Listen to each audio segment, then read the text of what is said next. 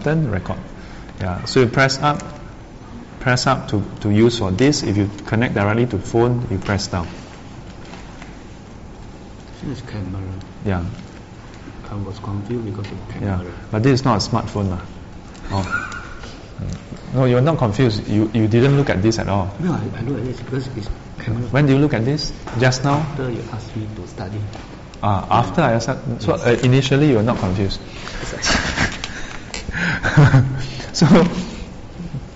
So this whole concept about knowledge versus wisdom. For example, what is the city that the Buddha's father ruled over? Can someone tell me? Sorry? Kosala, wrong. Very right, very good. Kapilavastu. Yeah. That is what we call knowledge. Why? Because you don't. Sometimes you all may think Quack but Quack is very serious one. When she come to learning Dharma, almost every lesson after class, she may have one or two questions to ask. And for some people, it may be like, but it shows that she's very, earnest about wanting to clarify. And sometimes she may ask things that I already explained a few times. Yeah, some students may feel like, yeah, why? Because for her, if she didn't hear, she didn't hear. She don't care to ask, no, she will still ask. Yes? He learned 唯识, 中观, every time I go, I saw her. Yeah. So she has been attending Dhamma class since when? Which batch were you? SBI? 2004. So 2004 I wasn't back yet. So when I you were third year. Yeah, when I teach, you were in your third year already. Yeah. 2006 you teach. 2006. She was in third year already in SBF. Yeah. I think maybe correct.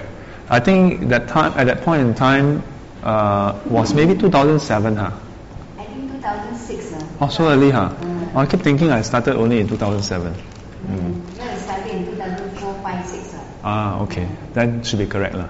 So anyway,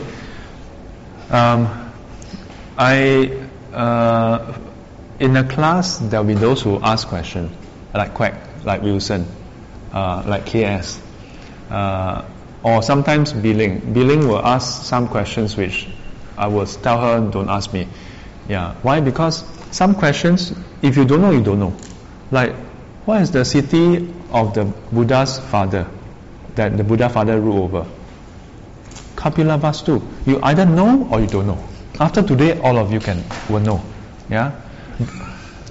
Still don't know. That means you didn't pay attention. Kapilavastu. Do you know how Sifu remembered this word? It is from my Sec 3, Sec 4 text. Sec 3 was in 1988.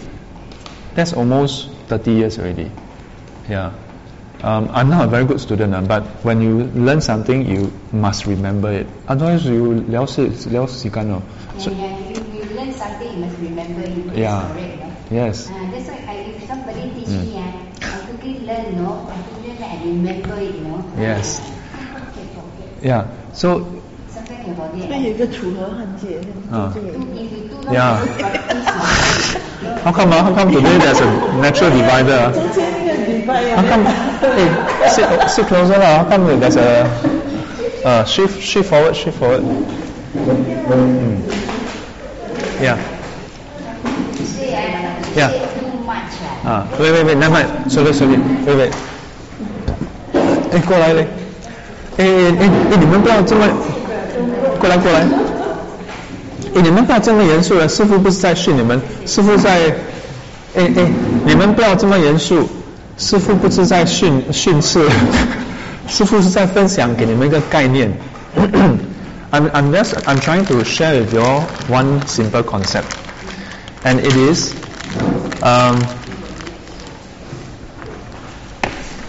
knowledge versus wisdom. Knowledge you can learn from Sifu.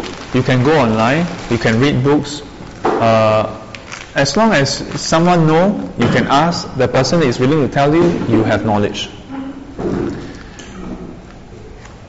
The limitation, the good thing about knowledge is it's easy to learn. But hard to retain. Hard to retain, because for knowledge, you need to remember every single detail. Knowledge is like that. You must remember all the details. There's another way to retain that information, which is to identify the underlying principle.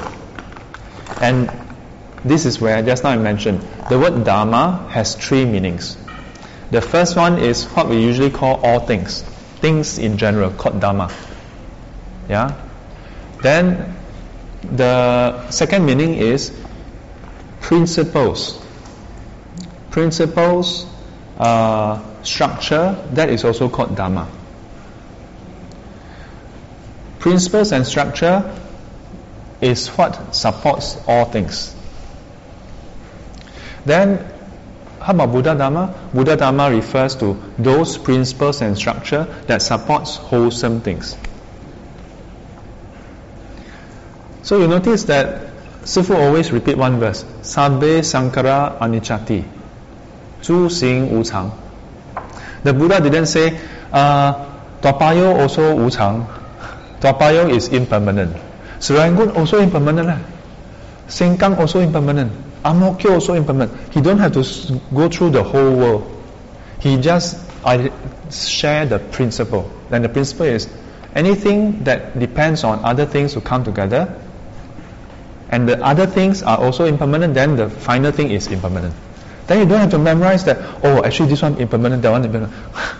It's just the principle. Principle is always simpler than the total data, total information. So, how is this relevant to what Sifu was starting off about the voice recorder? And how is voice recorder relevant to Dharma? When you look at this, how many of you, when you see all the buttons and flashing light, find it attractive? Most people will not find it attractive. And may I stereotype, usually ladies will not find this attractive. Yeah, for some reason, I don't know why. But most people will not find this attractive because it looks complex. It looks like there's a lot of things. And because there's a lot of things, you feel like, wow, you have mental block. You don't even want to look at what the first thing is about. Yeah. So there was a few times I asked some of you all to help set up. And then there was one time, how to power it on. And the person flip, then, but actually it's right here. Yeah, I mean, okay, you all don't get offended, because I'm just using this as an example. My point is, this represents the Dharma you have not learned. This represents the difficult person that you have not overcome yet. This represents the difficult situation that you still cannot deal with. If you feel like, I never deal with it before, I haven't overcome before, so I cannot overcome, then jialat liao lo. Or because Sifu never described my situation, this represents that the situation that you are facing that Sifu haven't explained. If you depend on Sifu or any master to explain every single situation in your life, then that is called using Dharma as knowledge. Remember, I don't know whether I asked in this class before, 1024 multiplied by 8. Have I asked you all this question? Have I asked you all before math question in this class? Never. Okay, 1024 multiplied by 8. What is the answer? 1024. 8192. 1024 multiplied by 8. Multiply by 8.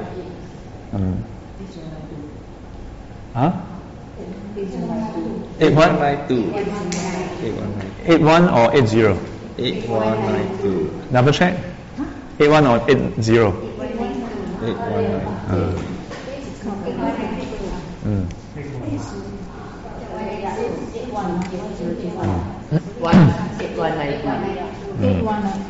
Yes. This is a magic number because 1024 and 8 are all power of 2. 1024 is 2 power of 10. 8 is 2 power of 3. Now, these are magic number in the computer world. But most of us don't learn this. But how come you are able to come up with the answer? Simplify them 8,000 plus then the 20 and then the 4. But in school, did your teacher teach you this set of these two numbers, how to multiply these two numbers? Did the teacher teach you? Never. And why are you able to do this multiplication? Huh? Multiplication table. But multiplication table, did you have 1024 multiplied by 8? Then? We use the timetable. But timetable don't have 1024 multiplied by 8. But we have to time ourselves. You must multiply yourself, isn't it? And how do you multiply? By using the multiplication rules. Rules are basically principles. Yeah? Think about it. In school, I can assure you, in no primary school will the teacher teach you 1024 multiplied by 8 because it's too large. And they don't need to teach you all numbers. Why? Because they are trying to teach you the principle behind, the rules.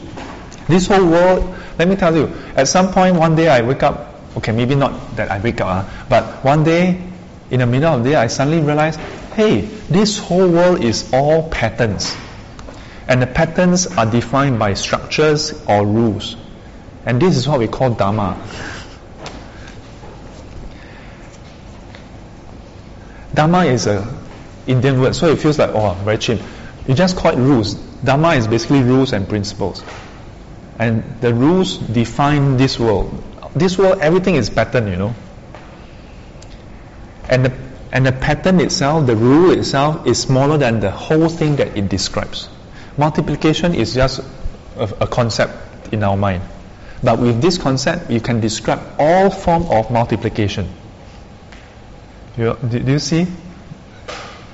So, similarly, when we look at this device, you all have never used it before, because always Sifu is the one who set it up. Yeah. So one day I started to realize I'm not being a good Sifu. Because I have counseled before many family, the mother, sometimes father, they bring their child to see me.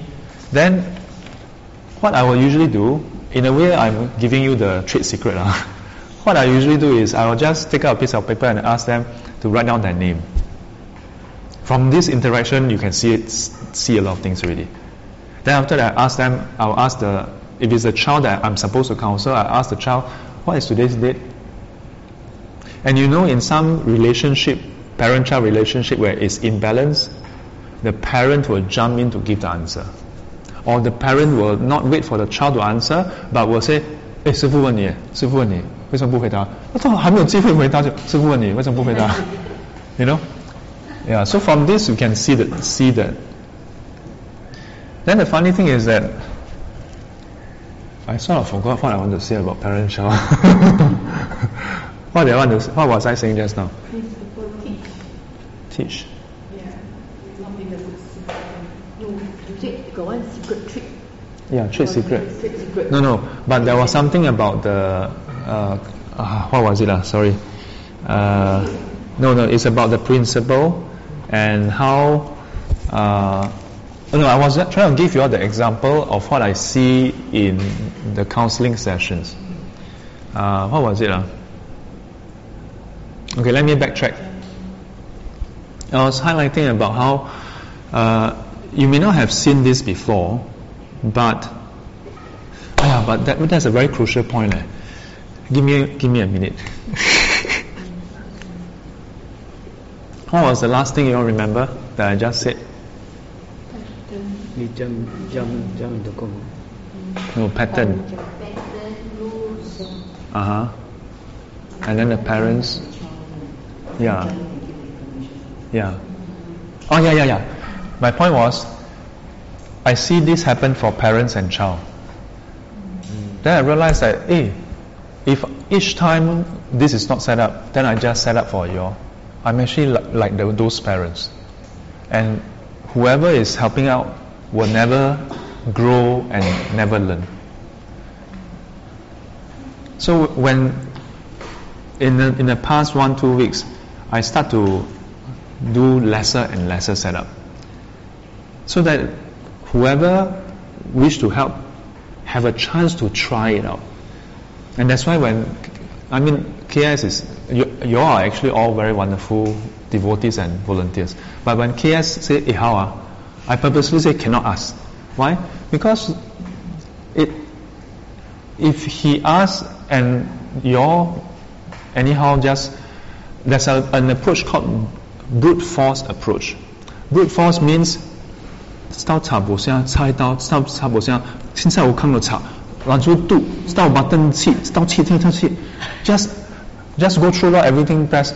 Yeah, if you do that, you may come up with the correct combination, but you will not know why it works. So I've seen so many people when they set up things, just anyhow, that day somebody even better. Projector, no screen, no projection, blue screen. Power, switch off the whole computer. So again, although I'm smiling, but I'm not laughing at any of you, And although sometimes when I may show like a big picture like that, it's because I'm like, how do I help you all see? It's not about the setup because it's very easy. If I want to if my aim is to just set it up, so my frustration is not with the fact that it's set up or not set up. It's with how do I help you all to understand the process, and not just memorize this process, but to learn how to come out with your own process. And again, this is a small matter, nothing to do with this actually, but is that if you approach this with the kind of so 师父 how to do it, then there's a high chance you may approach Dharma in the same way. And from what I observe, not all, but some people may approach this way. And the reason why I want to highlight is not to embarrass any of you. Hey, sư父, you know that we are like that, you still highlight. No, it's to highlight this because actually it's not that difficult to overcome this. And if you can overcome this, you know what I told IT people last time in Gomingsan, I said, I hope that you all will learn until the point where you have a choice to that you have options to go elsewhere. You have already become so good, you are sorted out, and you choose to stay. Not that you don't know anything, then you have to stay. Similarly, there are some students who ask me about how, like some students, when they benefit from a class, then they feel like, the way to repay Sifu is to stay on in the class forever. But Sunday I just mentioned, 善财童子53参. After 善财童子 go to the first teacher, learn everything that he can learn. Then what did the teacher say? Go to the next teacher. So it has always been my dream that if I can teach you all everything that I know, that's very simple. Because everything I know is just knowledge. But there's something else that I know that is so difficult to teach, which is what I'm trying to point out here. Is the art of learning something on your own. Discovering something that you haven't learned before, that you haven't heard before. Because if you can do that, it means that you have understood the principle. You have understood the principle. And if you can do that, your confidence in the Dharma, this chapter is on approaching the Dharma. To me, that is the correct approach to approach Dharma. Not simply knowledge, but to go straight into the principle, the underlying principle. And once you can understand the principle, you can start applying. Initially, you sort of understand the principle and you try to apply, you may still be doubtful. But one day, you, based on the principle that you think you understood, then you apply further than what you have read. So you come up with something called A. Then later you continue to read the sutra, then you find that, hey, the Buddha said exactly the same thing, 2,600 years ago, that you have not read. If you, before class, you can read, but if you read it, then I ask you, then you just from memory tell me what you have read. No big deal to me. Who cannot do it? 5-year-old, you give him enough time, he can memorize what. But if you manage to understand the principle and then derive A, because of your understanding, you come out with A that you have not read before, you haven't heard before, and yet later you read the Buddha's teaching. Hey, the Buddha said exactly what you come up with.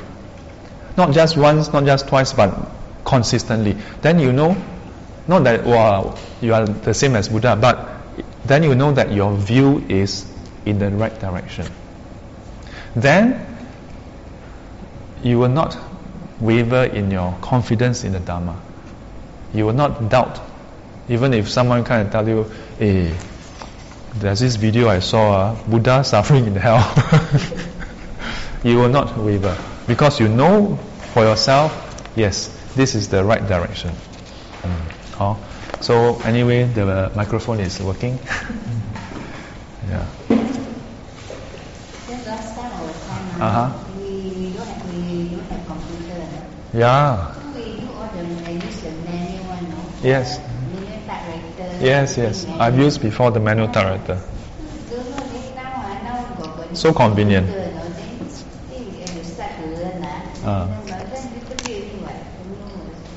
It's okay. Computer learn little bit is okay. Okay, so good evening, brothers and sisters. How are y'all today? and remember, just now was not scolding, no? Because sometimes when I share and I get very excited, then people say, "Oh, you sit your man, who did the?" But it's not. Yeah, it's not. Yeah, and to me, if you can get what I'm trying to say, and you manage to do it right, you are confident that there is liberation. You will have that confidence that there's liberation. Okay, where did we stop? We stopped at page 84. Is it second paragraph? 85 already, Is it page 85 already? Yes, sir. Okay. So page 85. Oh yeah. No, last 5 sentences. Oh yeah, we already go through the Kalama. Okay, so let's continue from the last paragraph. Let's continue from the last paragraph. The fact that such texts as this sutta and the Kalama Sutta do not dwell on the doctrines of karma and rebirth does not mean, as is sometimes assumed, that such teachings are mere cultural accretions to the Dharma that can be deleted or explained away without losing anything essential. It means only that at the outset, the Dharma can be approached in ways that do not require reference to past and future lives. The Buddha's teaching has many sides, and thus, from certain angles, it can be directly evaluated against our concern for our present well-being and happiness. Once we see that the practice of the teaching does indeed bring peace, joy, and inner security in this very life, this will inspire our trust and confidence in the Dharma as a whole, including those aspects that lie beyond our present capacity for personal verification. If we were to undertake certain practices that require highly refined skills and determined effort, we will be able to acquire the faculties needed to validate those other aspects, such as the law of karma, the reality of rebirth and the existence of supersensible realms. See text 7,4, paragraph 23 to 24, and text 2,5, paragraph 19 to 20. So, up to this point, it is still in the introduction, and here, wrapping up on the Kalama Sutta, the overview of the Kalama Sutta, and highlighting that while certain parts of the Buddha's teaching can be applied in our day-to-day life and doesn't have any implications with or without past life or future life, or rebirth, it doesn't mean that all the teachings actually do not include rebirth. So this is what Venerable Bhikkhu Buddhi was trying to highlight. And so this part is interesting. Once we see that the practice of the teaching does indeed bring peace, joy and inner security in this very life, this will inspire our trust and confidence in the Dharma as a whole, including those aspects that lie beyond our present capacity for personal verification. So that's why I often highlight the importance that to always apply the teachings to our day-to-day interaction, our day-to-day grasping, attachment, our frustrations in life. And the exercise that I often give is just write down 3 frustrations in your life. Or 3 things, and then one is frustration, one is an area you want to work on, one is an area you want to improve upon. And if you can just pick the easiest one and work on it, if you manage to succeed, can you imagine if you pick one thing that you are frustrated with, and after 3 months you manage to overcome, or even not overcome but have a change in mindset, then your confidence will be utterly different. It will be utterly different. Okay, next paragraph. Let me see. Andrew, can you help?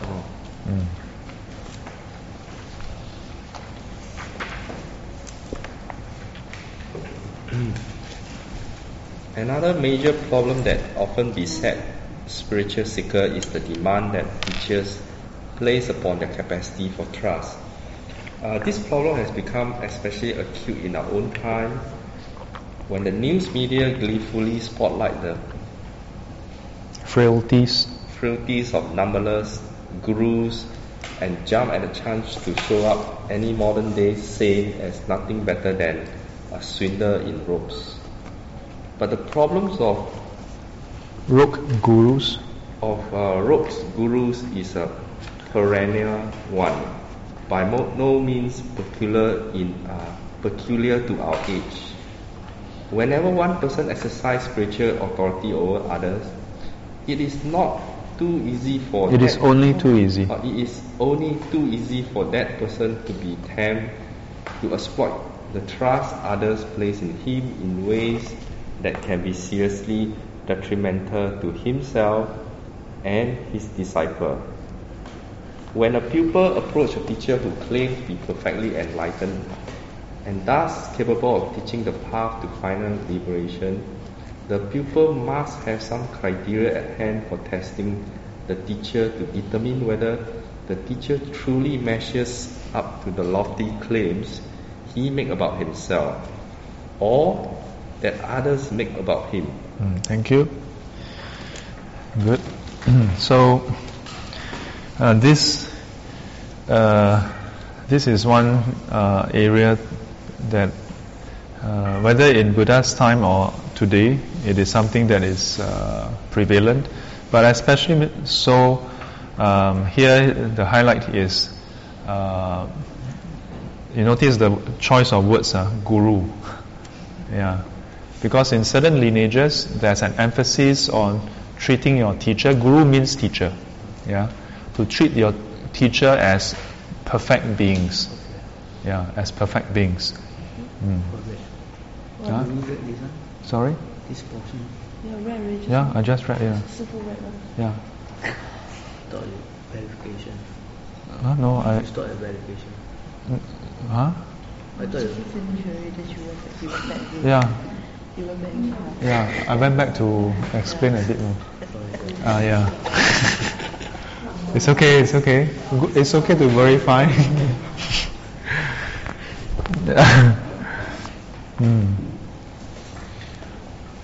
Yeah, so in the different lineages, the attitude towards teacher can be quite different.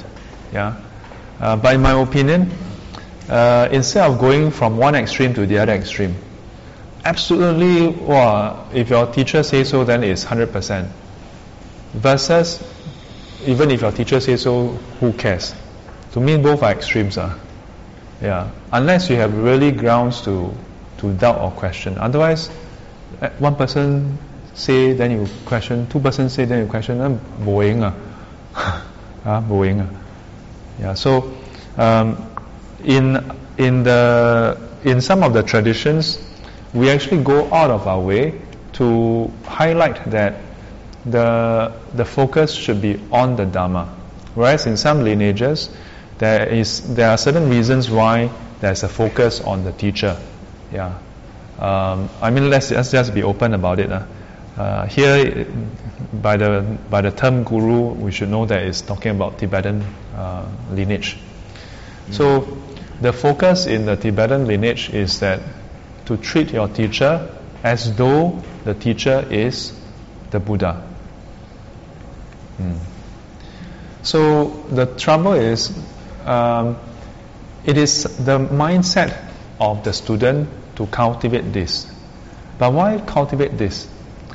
It is based on several different accounts, and the principle behind is basically, if you look at your teacher as just an average person, then even if the teacher explain to you Four Noble Truths, Eightfold Path according to the Buddha's teaching, you may suspect or doubt what he's saying. Yeah, so for them, they take the other, in a way, extreme to say, treat him like the Buddha. If it's the Buddha telling you, how will you treat the message? In other words. Unfortunately, this message over time becomes, no, the teacher is the Buddha, or the teacher is the manifestation of the Buddha, or of this Bodhisattva or that Bodhisattva. Yeah, so over time, I don't say all, because in the Tibetan lineage, when you go through the formal training, right, they have this process of debates. Yeah, debates means that even if your teacher says so, you can challenge, Yeah, so it is not true that throughout the whole Tibetan lineage is just blind worship. Yeah, but question: how many of you have been to Tibetan centers? How many of you have attended sessions in the Tibetan centers that you have been to and have experienced open debate? I don't think so. In Singapore, I've only seen on YouTube one center where they recorded. Yeah. Then when they are doing the debate, right, the person who is defending will sit down. Then people will take turn to come and question. And then let's say someone make a statement. Then he's supposed to defend this statement. And everybody know that this is a teaching of the Buddha. Everybody will have support. But the rest will come and attack it, question it. And then it's not just like that. So it's very in your face, like, if it is permanent, then how can it be like that? And then you're sitting down, the person standing up looking down at you. So it's very grueling, no? So it's not like Sifu asks you, so what's the first noble truth? Imagine Sifu, what's the first noble truth? No, what's the first? So it's actually very dynamic. So you think about it, these are very different images of what we usually see of Tibetan Buddhism. So I'm telling you this because most people never experience it, never see it before. And most of the time, what we experience in Tibetan Buddhism is the go for initiation, 灌顶. But do you know how many Rinpoche have told me before and told others before? 就是给他们结个善缘咯. Let them plant some wholesome seeds. Usually, initiation, they have a 1 week or 2 weeks or 1 month teaching. Of course, in the middle of teaching, there's some chanting, but there's very serious teaching, and it's not the average teaching like 要布施要行善 No, it's really going into Abhidhamma, going into various like more profound teachings. Then you know what they tell us? They say, but what to do? When we organize this, nobody want to come for the class. Only a handful will call. Then only on the last day,排长龙啊. So usually when you go for those, when you see in they hold a tent, right? Then you see a lot of people. That's the last day. Everybody just turn up for last day to receive 灌顶. But you know they choose this word very interestingly. 灌顶, and then English translation is initiation, to initiate you. And then they also call it empowerment. On the surface, it seems very mystical, like empowerment. Wow. But the real meaning is, now that I have initiated you, that means I have shown you how to start. Now you are empowered to practice this path correctly. You must now start practicing it. But not the kind of, I empower you, then you got special power, got, super whatever. But most of the time, most people want to spend that time, attend classes? And I will tell you, even when they organize 1 week, 2 weeks, then after that end with initiation, those Lama who attend, right, many of them probably practice that teaching, maybe it's just one mantra, maybe it's just, and usually when we chant one mantra, it's just that word. But behind is a whole school of teaching, and they will learn that for how many years? I know of a nun, you know how many years it took her to get initiation? 4 years. And 4 years is short, mind you. She was surprised, 这么快. And during that 4 years, 释迦行, the Tibetan 释迦行, and we, do all the prostration, visualization, refuge taking, offering, and then the chanting, a lot of all this practice, and then must attend class, learn, study, and everything. Then the guru observe you over how many years? Then observe, okay, this person is ready for this practice. Then okay, 灌顶. But unfortunately, Singaporeans, where got time? You learn that good. 关门. So, I say this not to go against what is said here. There is these two aspects. That in the lineage, it is not that they 清清菜菜 also. But the trouble is, most people, if you are too, how come it's still so loud? Okay, it's much better. It cannot be too loud, otherwise it's peaking.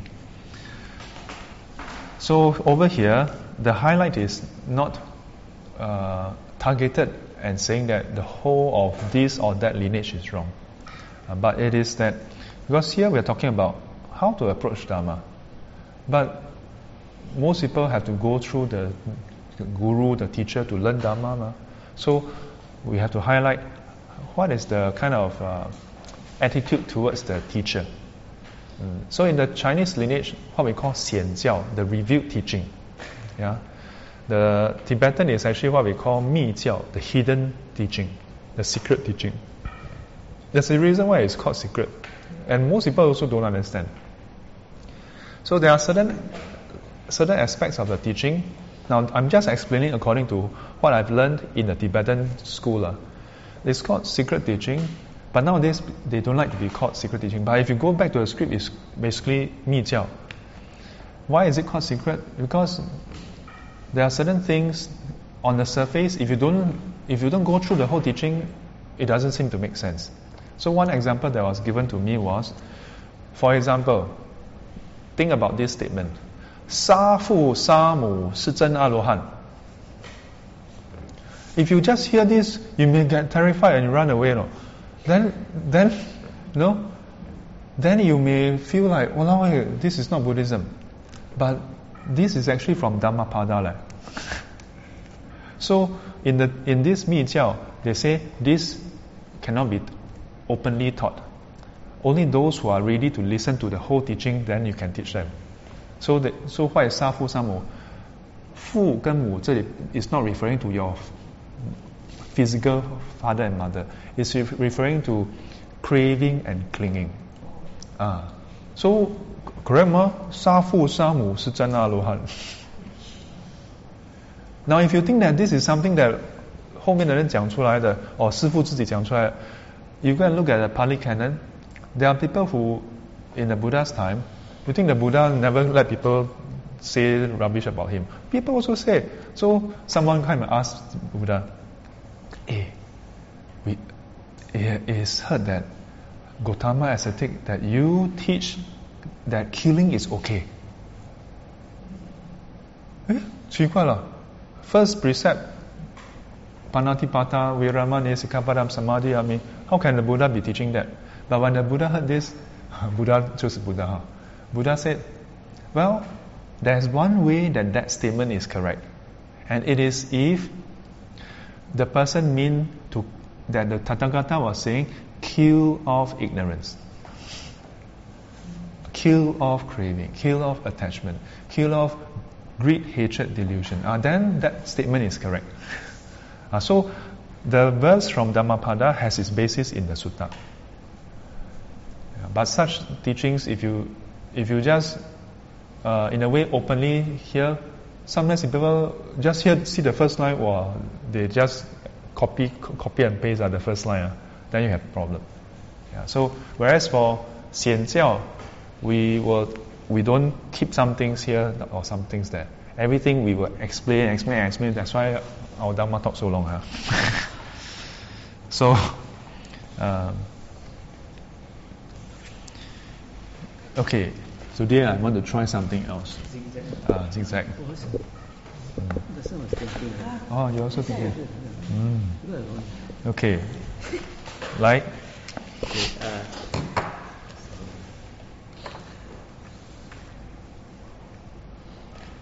in the Vimamsaka Sutta,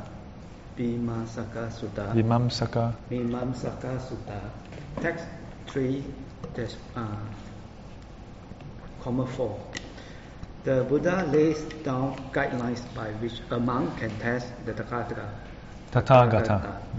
That is, the Buddha to evaluate his claim to be perfectly enlightened. One benchmark of perfect enlightenment is freedom of the mind from all defilements.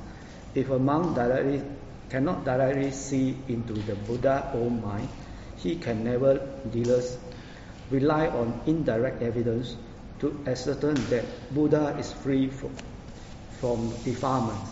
That is, by evaluating the Buddha's bodily deeds and speech, he can infer that the Buddha's mental states are exclusively pure, uninfluenced by greed, hatred, and delusion. In addition to such observational inference, the Buddha further encouraged the monk to approach him and directly inquire about his mental states. Thank you. Very good. So this is about how to verify. In this case, the specific example in this Vimamsaka Sutta is that the Buddha even teach the disciple. How do you know that the Tathagata, the Buddha, is actually enlightened? Very interestingly, in another class, Sifu actually told them, I said, you cannot tell what. Can you read people's mind? You cannot. So you can only look at their body and speech to identify.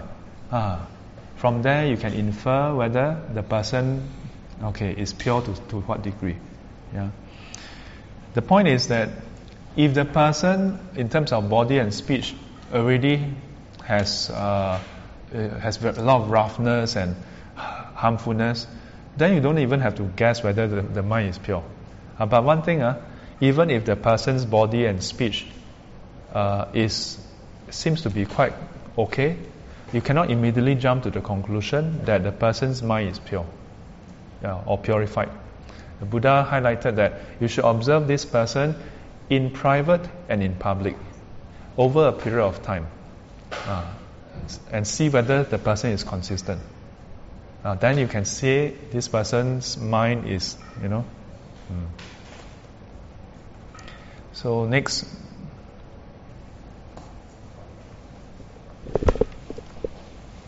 Once the pupil gains confidence that the Buddha is a qualified teacher, he then puts the master to the ultimate test. He learns his teaching, enters upon the practice, and penetrates the Dharma by direct knowledge. This act of penetration, here equivalent at minimum to the attainment of stream entry, brings the gain of invisible faith, the faith of one who is established upon the irreversible path leading to final release. Thank you. Good. So, beyond just observing the teacher, as a disciple, you have to then put the teachings to the test. Because ultimately it is this step that gains you the unshakable, irreversible faith and confidence. Only by testing out the teaching.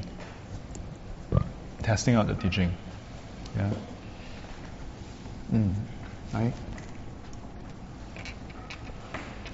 Taken in isolation, the Vinamsaka Suttas might give the impression that one acquires faith only after gaining realization of the teaching. And since realization is self-validating, faith would then become redundant. This impression, however, would be one-sided. The point the sutta is making is that faith becomes invincible as a result of realization, not that faith first enters the spiritual path only when one attains realization. Thank you. So this is the thing that I have been highlighting, or rather this is one of the things I've been highlighting. Sometimes when students attend Dharma class, especially those who attend Dharma class, doesn't mean you all, but usually those who go for Pai Pai, as in go for puja, chanting, their faith is super strong. But that kind of faith on surface is very strong. But it's very brittle strong. Brittle in a sense, if you smash it hard enough, it will just smash and it's totally gone. Because that kind of faith is more based on spiritual fervor. 宗教情操. When you have faith through puja and so on, it's devotion. It's a kind of spiritual fervor. Not because you understand the teaching, but when you go for chanting, I don't know about you all, but even for Sifu, when I last time attend all those long puja, early on in my earlier days, I feel a bit frustrated. But over time, I start to enjoy it. I really feel spiritual. As I've illustrated in classes before, if you just read Namo Tassa Bhagavato Arahato Samma Sambuddhassa versus you chant Namo Tassa Bhagavato Arahato Samma Sambuddho, the feeling is different. And then imagine a few hundred monks together.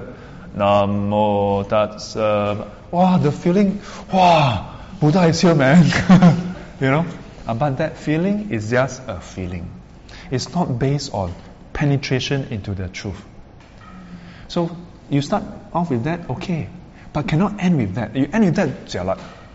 Why? Because if one day you pray for something and you don't get it, no more faith. And it's totally from 1000% to zero. and will become minus 1,000. Oh. If the person falls sick, then pray, never get well, jialat. Then somebody else come and pray, suddenly recover. Oh, you see, that one more powerful. Liao. Because it's not based on understanding. I've seen before, when I say see, I don't mean that I know the person directly, but it's someone that who is close to me, that person knows this case. So it's as good as a direct knowing.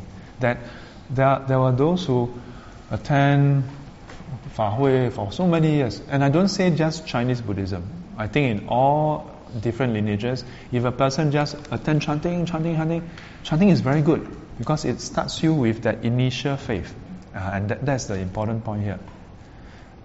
Faith is required initially to get you started. If you don't have faith, you wouldn't even come for class.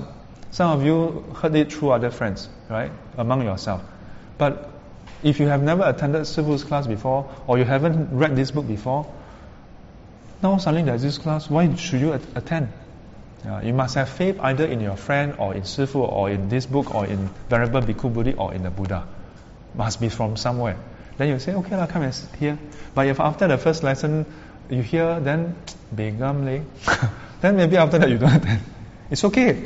But if you were to attend anywhere, then up to some point, as I mentioned earlier, then you verify. Then that faith is, as highlighted here, different.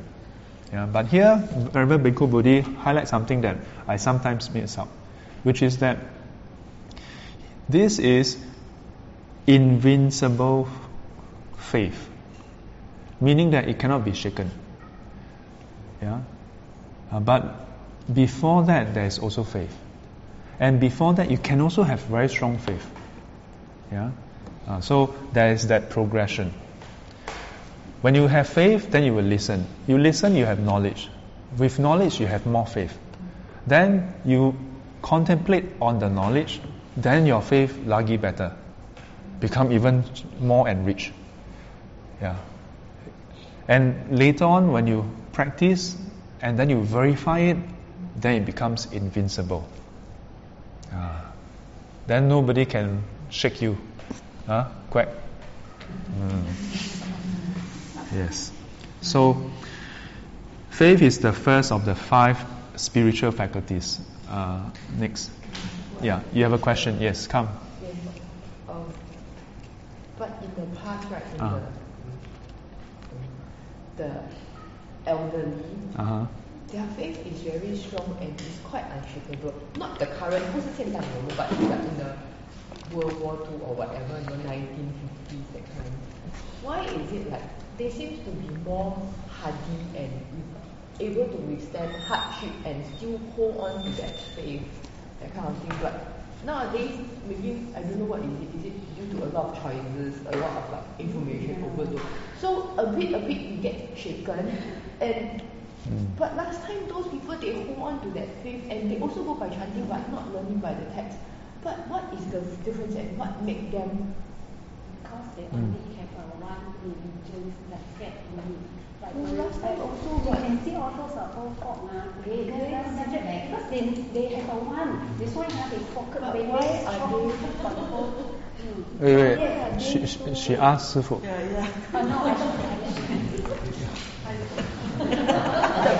Last time also got many religions. We have still many religions. In China? No, Singapore. Singapore. So when are you talking about? Which time? 1950s. So in 1950s, let's just look at Chinese. I cannot speak for other races because I don't know that well. Okay. But in the 50s, already you have English and Chinese ed. You have those who are Paranakan, those who are more English speaking, or they just don't speak Chinese, for example. So because they cannot speak, they cannot join chanting. Okay. So for these people, maybe initially they still go because family drag there, then they go. But I know of someone who told me firsthand, because initially go, then cannot understand, then, and besides that, because of the fact that they are like, they cannot really communicate in Chinese, so feel very ostracized. Some of them turn to Theravadan Buddhism. So like for example, if you go to Mangala Vihara, there are a lot of Chinese there, but they are mostly Peranakan, Baba. If you go to, then I heard from one minister, he talked about Teochew history. He said Serangoon area, a lot of them, I think, don't know Baba or what lah. Then anyway, I don't know how true or whether I remember correctly. Then they said, so a lot of them at that point in time converted to Christianity. Why? Because rejected. So those who, the group that you talk about are those who are usually illiterate. So illiterate, no choice lor. 唔是讀白講，就是拜佛祖咯。啊，冇觀音嘛，夠時間叫王爺、可爺，二廿八，拜天公。Yeah, so stop by 未使去到拜咯。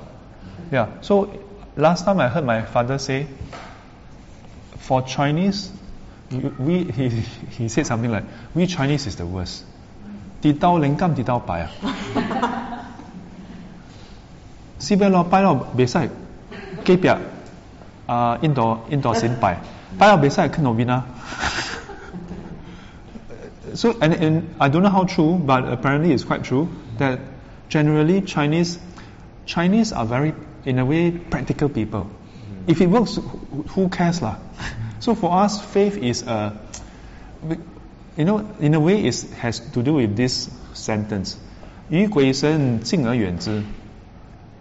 This is our Chinese from Lao Tzu Zhuangzi that time, one of the verses. So it means that for Chinese, our mindset is with respect to spiritual matters, ghosts lah, God lah, whatever, have respect but keep your distance. Why? Because 鬼神请神容易送神难. You don't know whether later something go wrong, you don't know how to settle.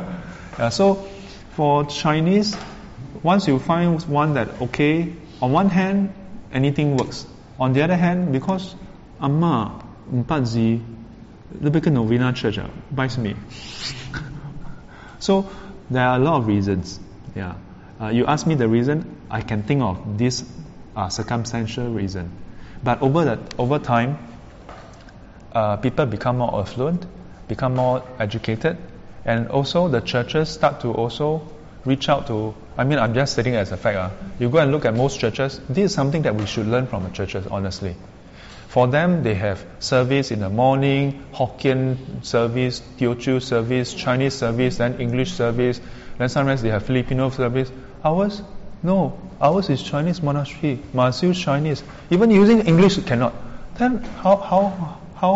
No wonder our numbers are declining. I mean, think about it. Why is it that in this class, or in all the classes, I say either we use English or we use Chinese? Yeah. Not that I'm against using Chinese. Last time in 慈光，在慈光我都是用华语的，所以慈光的学生他们偶尔上到我外面的课，他说：“哇啦，师傅阿摩漂亮嘞。” Slang? It's slang. No lah, I don't think I slang. Yeah, last. Dhamma just started not long. Yeah. That's why look, It's true. People only pray until the singkong only. Yeah lor. Where got pray until Buddha? Never what. 有啦，有拜佛祖啦，有拜佛祖。有啦。So okay So to me, of course, there's other influence also, because in the past, which son or daughter dare to threaten the parents that if you don't go to church with me, then I will send you to the old folks home. Who dare to say such things? Well, now the whole family come down and whack him, man. But now they have. Nowadays it happens. I mean, sadly lah. But I don't say that all Christians do that. Yeah.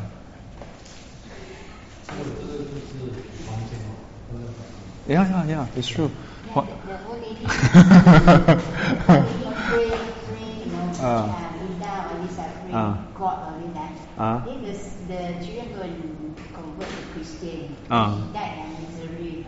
Yeah, lor. So, let's come back to the text.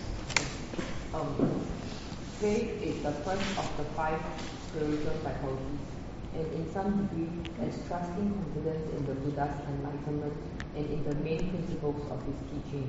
It is a prerequisite for the higher training. We see faith functioning in this preparatory role in text 3, 5, a long excerpt from the Chanki Sutta. Here the Buddha explains that a person who has faith in something preserves truth.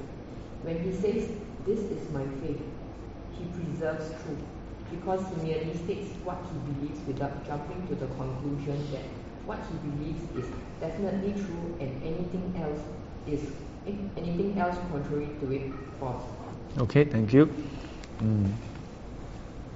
So this is towards the last part of this chapter, and in this sutta it talk about the preservation of truth, and then later on there's a part about discovery of truth, and then final arrival at truth.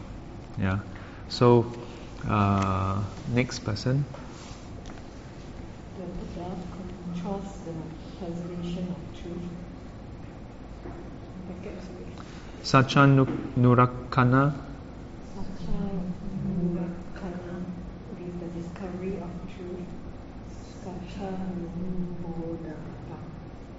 Satcha means truth. Satcha means truth. Which begins by placing faith in a teacher who has proved himself worthy of trust.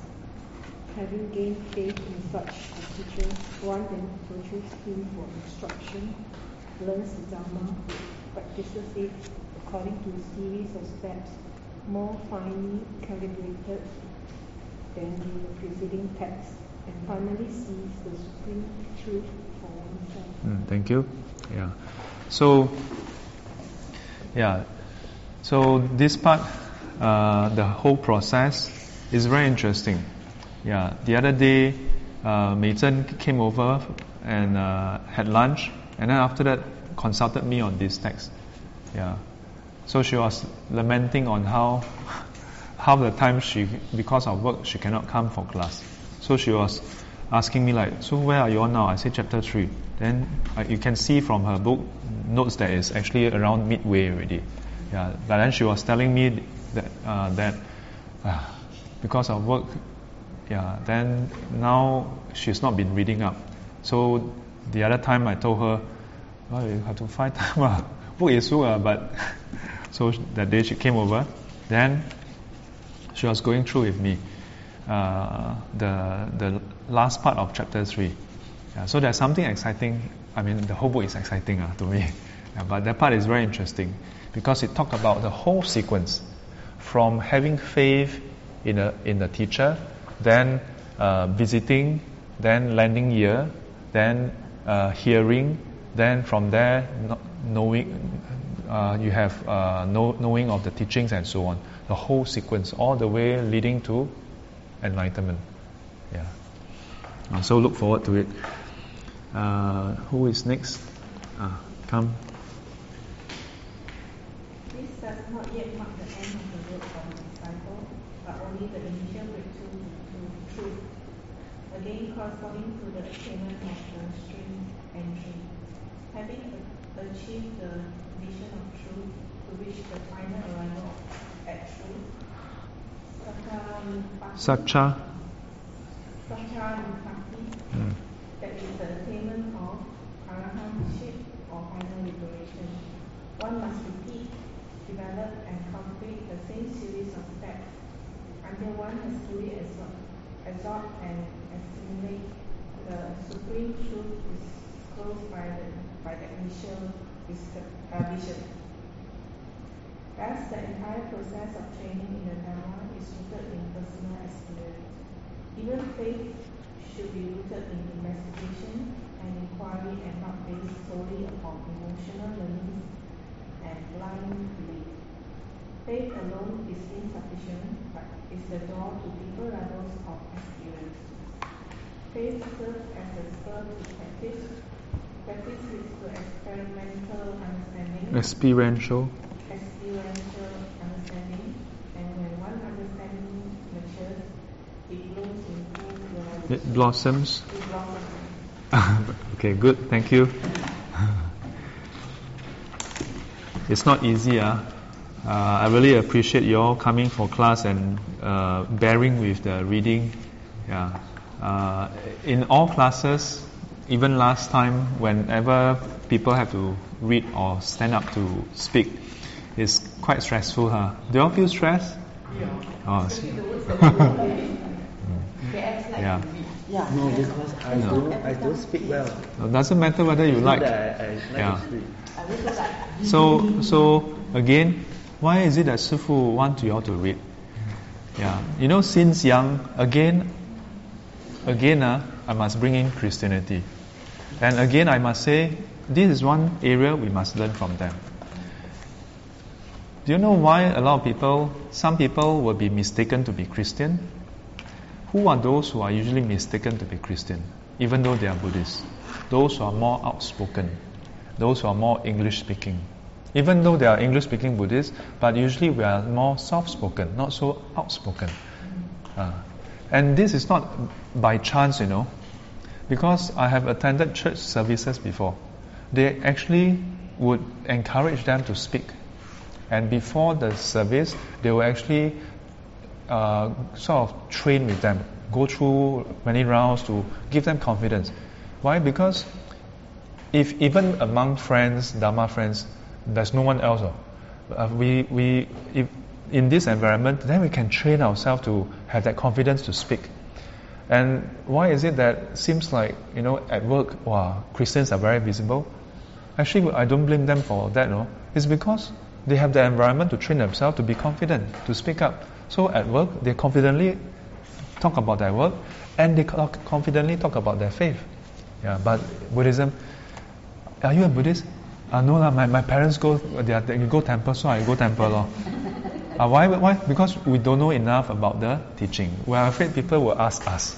So after this, so many classes, we should have more and more confidence. Yeah, at work and anywhere, we can tell people, I'm a Buddhist. Yeah.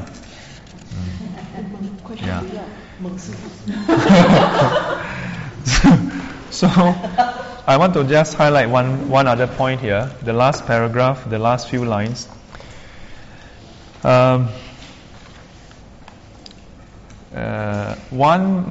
So having achieved the vision of truth to reach the final arrival at truth, Satchanupatti, that is the attainment of arahantship or final liberation, one must repeat, develop and cultivate the same series of steps until one has fully absorbed and assimilated the supreme truth disclosed by that initial vision.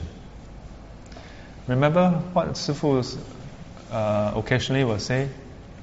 Yeah, you think about it, the teachings not difficult to understand, but you haven't internalized, you haven't experienced it. But after that, you must keep experiencing it again and go through it again and again and again until one day you see Him. This is what it means. Now I dare to talk about Buddhism to people. Very good. They say, you're Buddhist, then share, then talk. Yeah. Oftentimes it is not that. Sometimes it's not that others just want to talk about their religion. It's just when they want to talk to you about our faith, we don't dare to talk. So they talk about their faith, I'd say all this don't mean that we must go out to attack people's religion, but at least we should be confident of our own. Because it's Buddhist, yeah, so we must learn to talk. You want to share, want to know lah. Oh, okay, can very good. Yung Kalamata Sutta. Kalama Sutta. From beginning to end now. And what is it about? Don't worry, that will come out later. Okay, 来合掌回向。愿消三障诸烦恼，愿消三障诸烦恼，愿得智慧真明了，愿得智慧真明了，普愿罪障悉消除，普愿罪障悉消除，世世常行菩萨道，世世常行菩萨道。阿弥陀佛，起立。